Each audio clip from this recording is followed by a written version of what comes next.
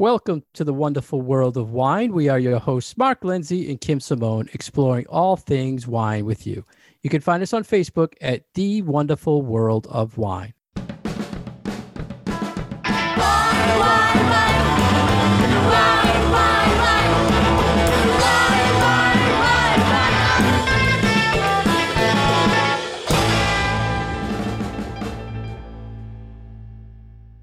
Hello again, everybody, and welcome to The Wonderful World of Wine. Kim and I are here to talk all things wine with you. How are you, Kim? I'm well, Mark. Thank you. Nice to get together with you again and talk about wine and all things wine related. And it's great to be talking to our listeners out there. Actually, we have two articles today that are we're going to work together. One of them is from VinePair and the other one is from Wine Enthusiast magazine. And we're going to talk about wine and cocktails. And first, Kim, is what they say is going to possibly be a trend in the wine world, that sour flavors from beer and liquor will somehow transfer into a trend in wine. What did you think of that, Kim? Yeah, this sour trend. So we are, this is one of those things that we see this relationship between wine and wine drinkers and wine trends, and then other beverage trends. So these things don't happen in a vacuum. And I always find it very interesting, sort of from a social perspective, to see how wine styles, beer styles, food styles, cocktail styles, even non-alcoholic beverage styles, how they're kind of all tied together. And you could kind of put them under the umbrella of changes in taste, or if you want to take the whole food thing out of it and just do it for beverages. We see this up and down hill curve kind of thing with trends always. And especially with wine, sometimes there are certain points where big reds are the most popular and other times where lighter whites are the more popular. And there does seem to have been this movement in the last few years where sour is a part of the flavor profile that isn't necessarily looked down upon. It's being embraced, and there are a number of beverages sort of across the beverage spectrum that are showing these nice sour notes. And we can talk about sour beers, and we can talk about these high acid light wines. And also, things like kombucha and yogurts and sourdough, there's all of this stuff that's sort of tied together. It's very interesting to see how there are either drinks or food products that are so very different from each other in texture, but then they really have this one common denominator that is the sour part of it.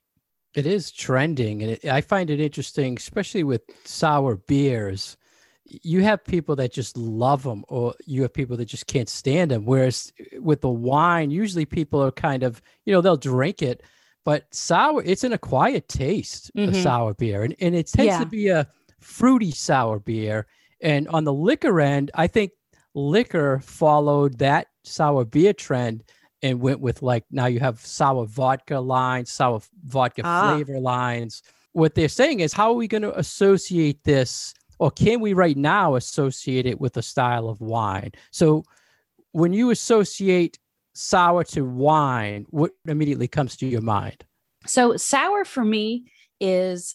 You mentioned acid, higher acid. So when you're using the word sour to describe something, what you really mean is that there is a higher level of acidity in whatever it is that you're eating or drinking.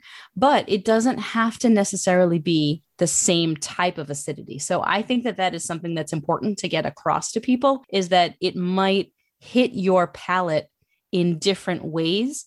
And because sometimes they can be different from each other, you might not recognize that it's kind of the same thing going on. So we learn in probably middle school or elementary school for a lot of people, our palates are only tuned to 4 or 5, or now they're saying 6 or maybe even 7 different tastes. We learned the original ones of sour, sweet, bitter, and salty. Now we've come to recognize that there's this 5th taste of umami, which is this savoriness, deliciousness that we get from, Parmesan cheese and sun-dried tomatoes and miso and Worcestershire sauce and like those kinds of things. And now there's even conversation that fattiness might be the 6th of the those flavors, or I like to call them more textures on your palate, in your mouth, that you can taste. But just honing in on the sour sensation, there are so many things that can account for sour.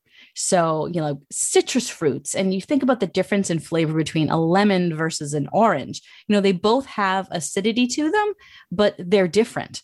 And when you're eating, say, a Granny Smith apple versus sucking on a lemon, those both have acid, but they have very different types of acid. One has citric acid, the other one has malic acid. So yes, it's all acidity, and it all can be quantified or qualified, I guess you could say, as sour. It will affect you differently, and you might use different terms to describe it, or you might not even realize that what you're tasting is something sour. So I think that is because we're dealing with so many different products and so many different flavors, that there might not be like an apples to apples comparison for a lot of people about what we're talking about and what we're tasting. I think people perceive sourness a lot different than they perceive like acidity. Or when we talk in the past about, you might think something's sweet and I don't. Mm-hmm. Do you think everybody's sour level is detection is the same? No, I think that there is different. Just everybody like has a different threshold. Sure. Yeah. Like I think a lot of it has to do with what you eat and what your experiences are and what you like. I feel like it's the kind of thing with like candy bar. Like you might have loved Three Musketeers as a kid, but as you got older, it just became so cloyingly sweet that you're like, I don't like that candy bar anymore. I relate that to those sour candy balls. Oh yeah. You had people that could put those in their mouth, right? And loved it, right? And then other people, you put it in your mouth and you spit it out right away because it's just so overpowering in your mouth. And but I think it's that way with everything. Like, aren't we that way with hot food? Like some people can do super spicy salsa or can pop, really hot peppers in their mouth with no issue. And other people can't stand it at all. So I think all of these flavor components, people have different thresholds for. So not only do we have different levels of I like it, I don't like it, we then find that these sour things or this, acid level can be balanced by sweetness, or it can be offset by something else. It's not like these things work in a vacuum. You have to consider the rest of the thing that you're eating and you're drinking. And I think that is a good way to lead it back to wine, because yes, there are some wines that have, if you measure it on a scientific scale, it might have a certain amount of measurable acidity, which if you didn't have any fruitiness in it, or you didn't have any sweetness in it, or you didn't have any other of these flavor components, it might just taste like too much like sucking on a lemon if you don't like sucking on a lemon. But because wine is more complex, and honestly, beers are more complex too, you have these other things going on in the beverage that balance out that. So it's not just looking at the scientific numbers of, how much acidity is in this, but how does it work with all of the other components to make it something that I personally like or I personally don't like. I want to mention a couple wine terms, and I'd like you to tell me what you think the trend to associate to sour, where it would go. So we talked about acid. How about orange wines, natural wines, funky wines, or foxy wines? Out of all of those terms, if someone said to you, we want to go to the sour trend, which of those do you think is more in your mind the sour? Is it you sticking with acid? I'm sticking with acid. Yeah. But that funky wine category certainly has a bit of a foothold when it comes to these slightly higher acid wines. But then again, I've had some orange wines. I've had some natural wines that are high on the acidity scale. And then I've had some other ones that honestly surprised me because I expected them to be more tart and more acid forward. And honestly, they weren't. And that just might have been that one particular one that I had tasted at that one time. But I don't think I have tasted enough variety of any of those particular categories to be able to put my finger on it and say, yes, this is the place to go if you're looking for tart, sour, higher acid wines. In my tasting experience, I think of a non-vinifera grape to be more of a sour to my palate. And I referenced that to like Lambrusco, Italian Lambrusco. It's acidic, but it's got that foxiness to it that I would associate my palate that it's more of a sour.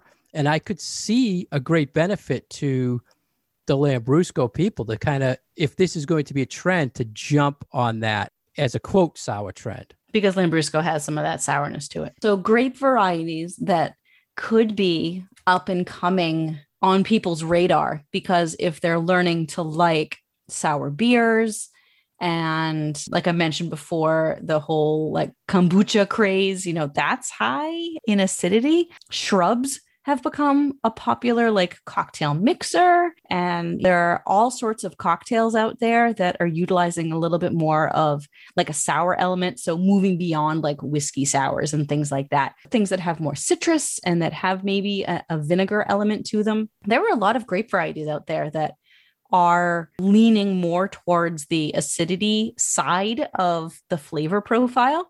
So I mean, like for me, immediately Sauvignon Blanc comes to mind, and that might be kind of a go-to, like easy way out because there are a lot more creative things out there. But just look to Italy and look at how their wines pretty much across the board are high acid because they go great with food. But those could be wines that people who are learning to appreciate a slightly higher acid / more sour beverage could really get into just drinking on its own, whether it's, some of the Italian whites or if it's a Montepulciano or those dry Lambruscos that are, red, but still are really tart and don't necessarily have to have any sweetness to them.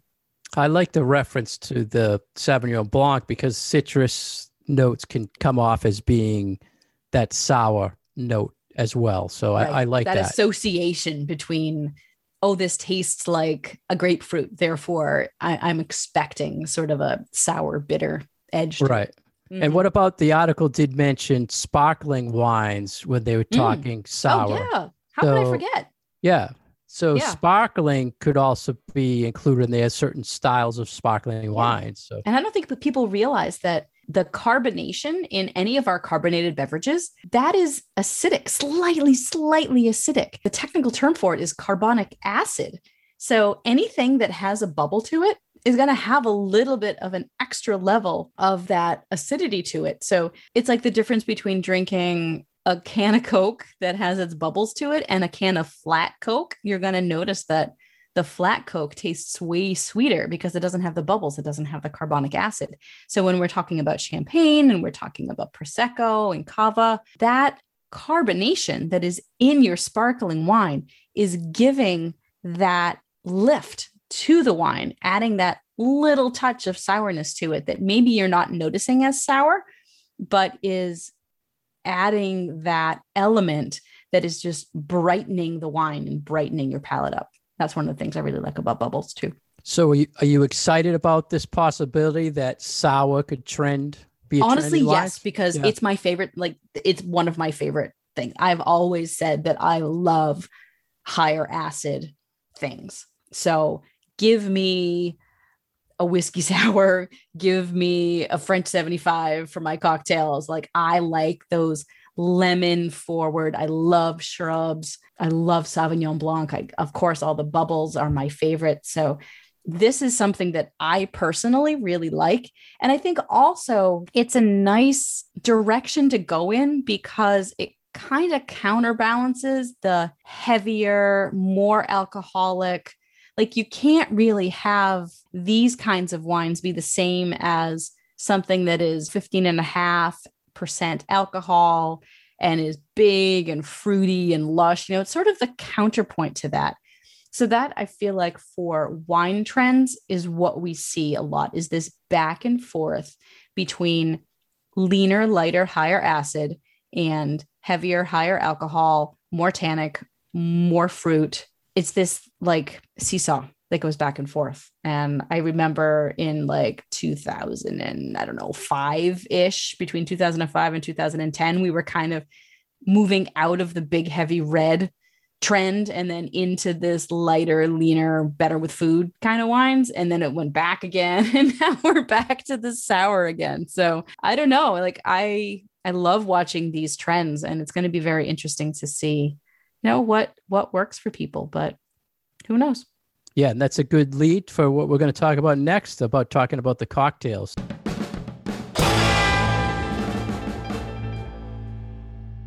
You're listening to The Wonderful World of Wine, exploring all things wine with you, and we are your hosts, Mark and Kim. You can find more information about Mark on his website, franklinliquors.com, and more information about myself at vinitaswineworks.com. And as always, you can find us on Facebook at The Wonderful World of Wine. This week, Mark and I are discussing sort of overall beverage trends as they relate to how do wines and beers and cocktails and the trends associated with all of those sort of interrelate, and how do they influence each other.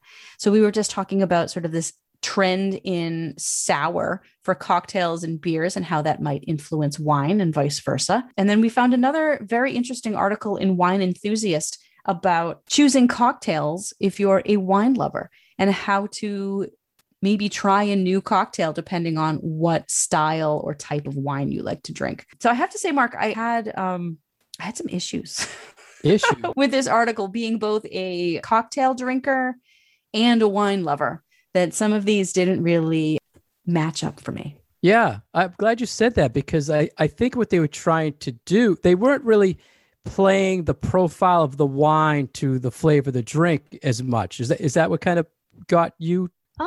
No, I felt that the weights of the cocktails were a little out of balance, maybe because what I was doing was I was viewing this from the perspective of, I am a wine drinker and I'm not a cocktail drinker. So what I was anticipating was to be given examples of, if you don't drink cocktails and you want to get into cocktails, but you drink wine, if you like this wine, here's a starter cocktail for you to try to get into the realm of cocktails and see what you like. But a lot of these cocktails that were presented here are not beginner cocktails. Like you would not give a Sazerac to somebody who has never drunk a cocktail before. I don't even drink Sazeracs. Right. Like I still need my cocktails to be cut down a bit. So I felt like I didn't understand what the method behind this article was. Like, why did you pick these things? Let's start with that, because you mentioned Sazerac, and they're saying if you're a cab drinker, you should try a Sazerac as a cocktail. Now, a Sazerac is rye, simple syrup, bitters. I think there's some absinthe in it too. But the reason they said why you should do that cocktail is because they're both classics. Now, to me, that made no sense. No sense. So that's where I thought you were going, because it kind of is. It actually kind of is. And all right, on one level, they're like, both of these have a fair amount of oak.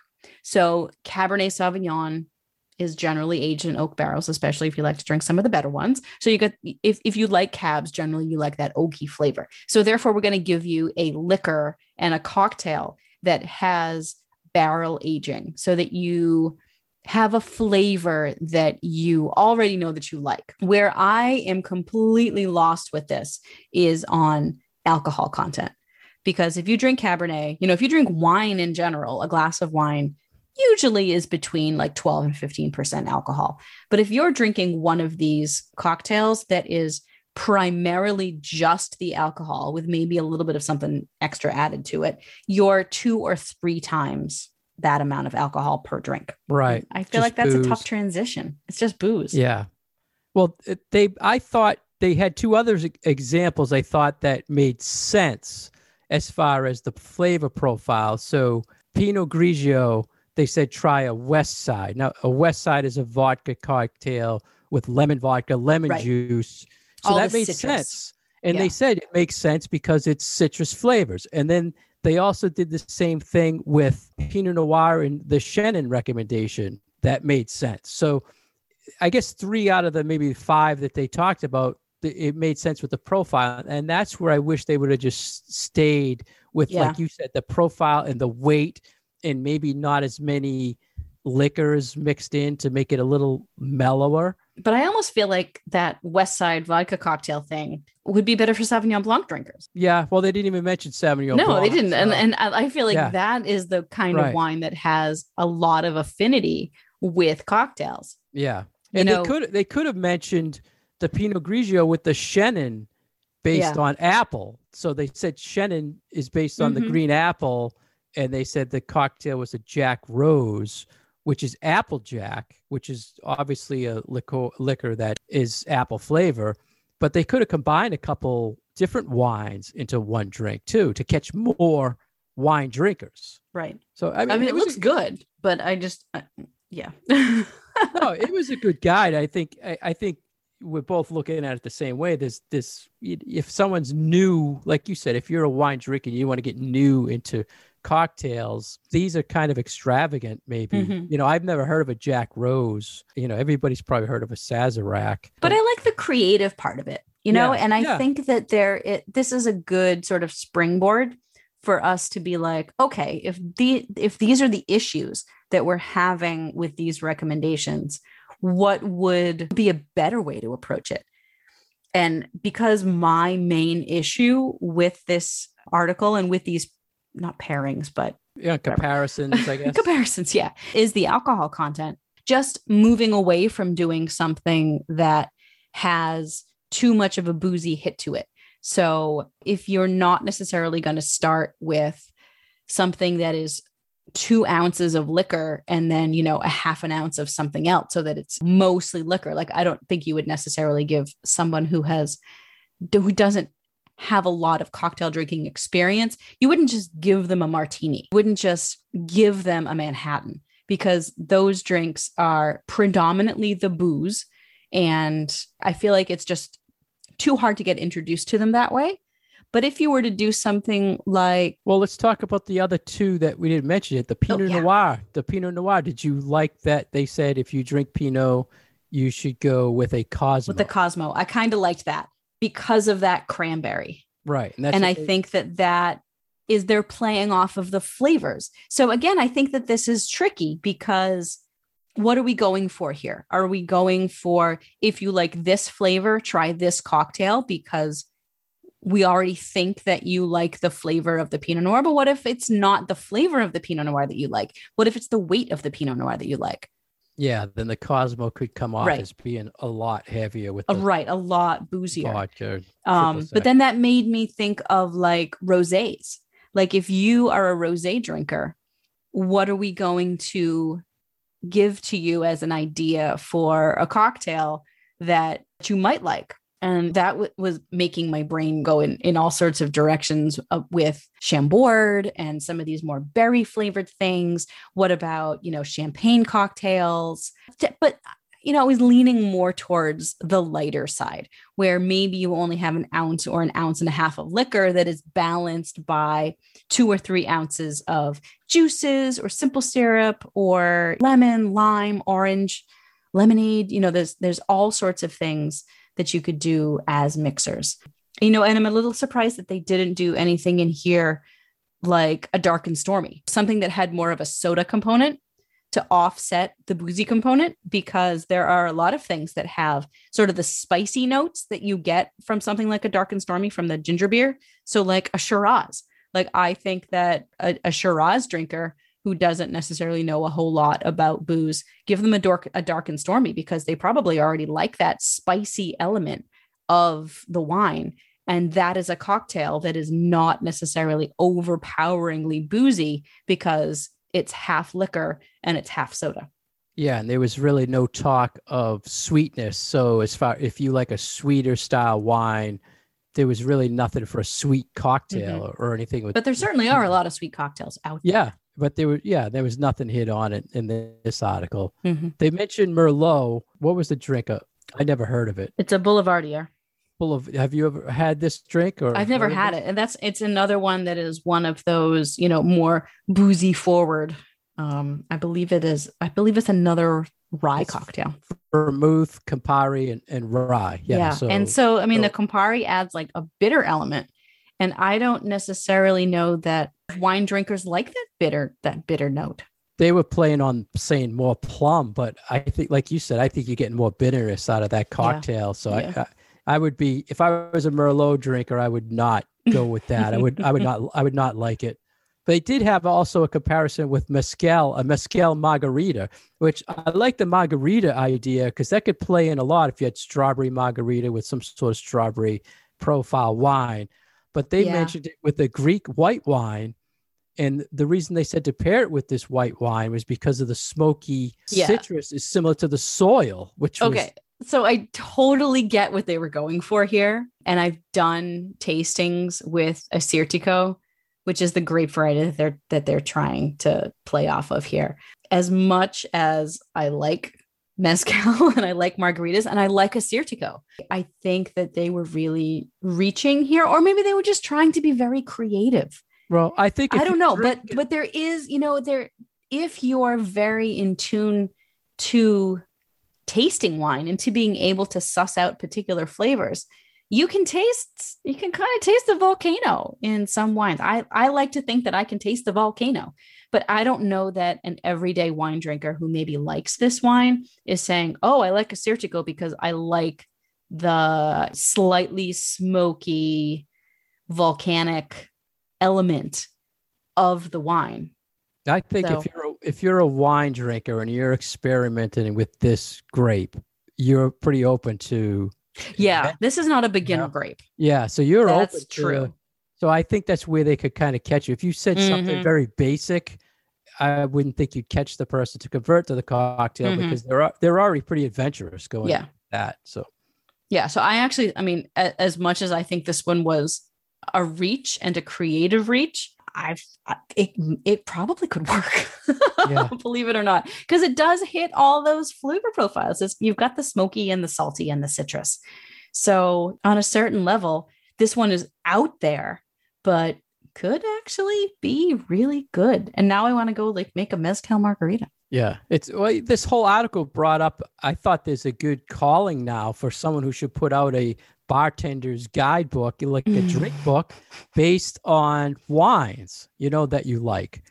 It would be very interesting to put a bunch of cocktails for people who drink Cabernet to let them explore cocktails more based on what they like for wine. So that's a great idea. So I like this article as like a springboard. I don't think that they necessarily hit all the right notes, but I think that there are some good ideas in here. And it's too bad I don't have enough time to write that cookbook or that cocktail book. It's very hard to convert someone who's a true wine drinker. I mean, they're saying if you want to get out of the routine, but usually that routine for a wine drinker is maybe try another style of wine or something else. But to switch over. I don't know. I think people can be pretty open. Well, I mean, switching up, but to convert to a cocktail drinker. Well, what is your definition of a cocktail drinker? Somebody who just drinks cocktails? Yeah, that doesn't. Oh, I wasn't. No, I wasn't thinking that this was just to drink cocktails, but to explore a little more. Yeah. So, I can't ever imagine myself not necessarily considering myself to be a wine drinker first and foremost, but I also drink cocktails and I also drink beer, and I love them all in different situations. So I think that I'm not alone in that situation. Well, but as far as someone who doesn't have a lot of experience with cocktails and who is more of a wine drinker, it is a very different animal than a glass of wine.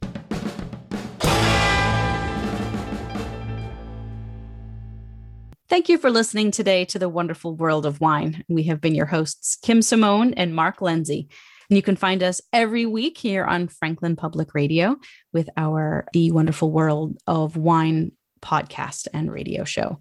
You can find our past episodes on SoundCloud and iTunes. And as always, you can find us on Facebook at The Wonderful World of Wine. Please leave us your questions and comments, and we look forward to visiting with you again next week. Cheers.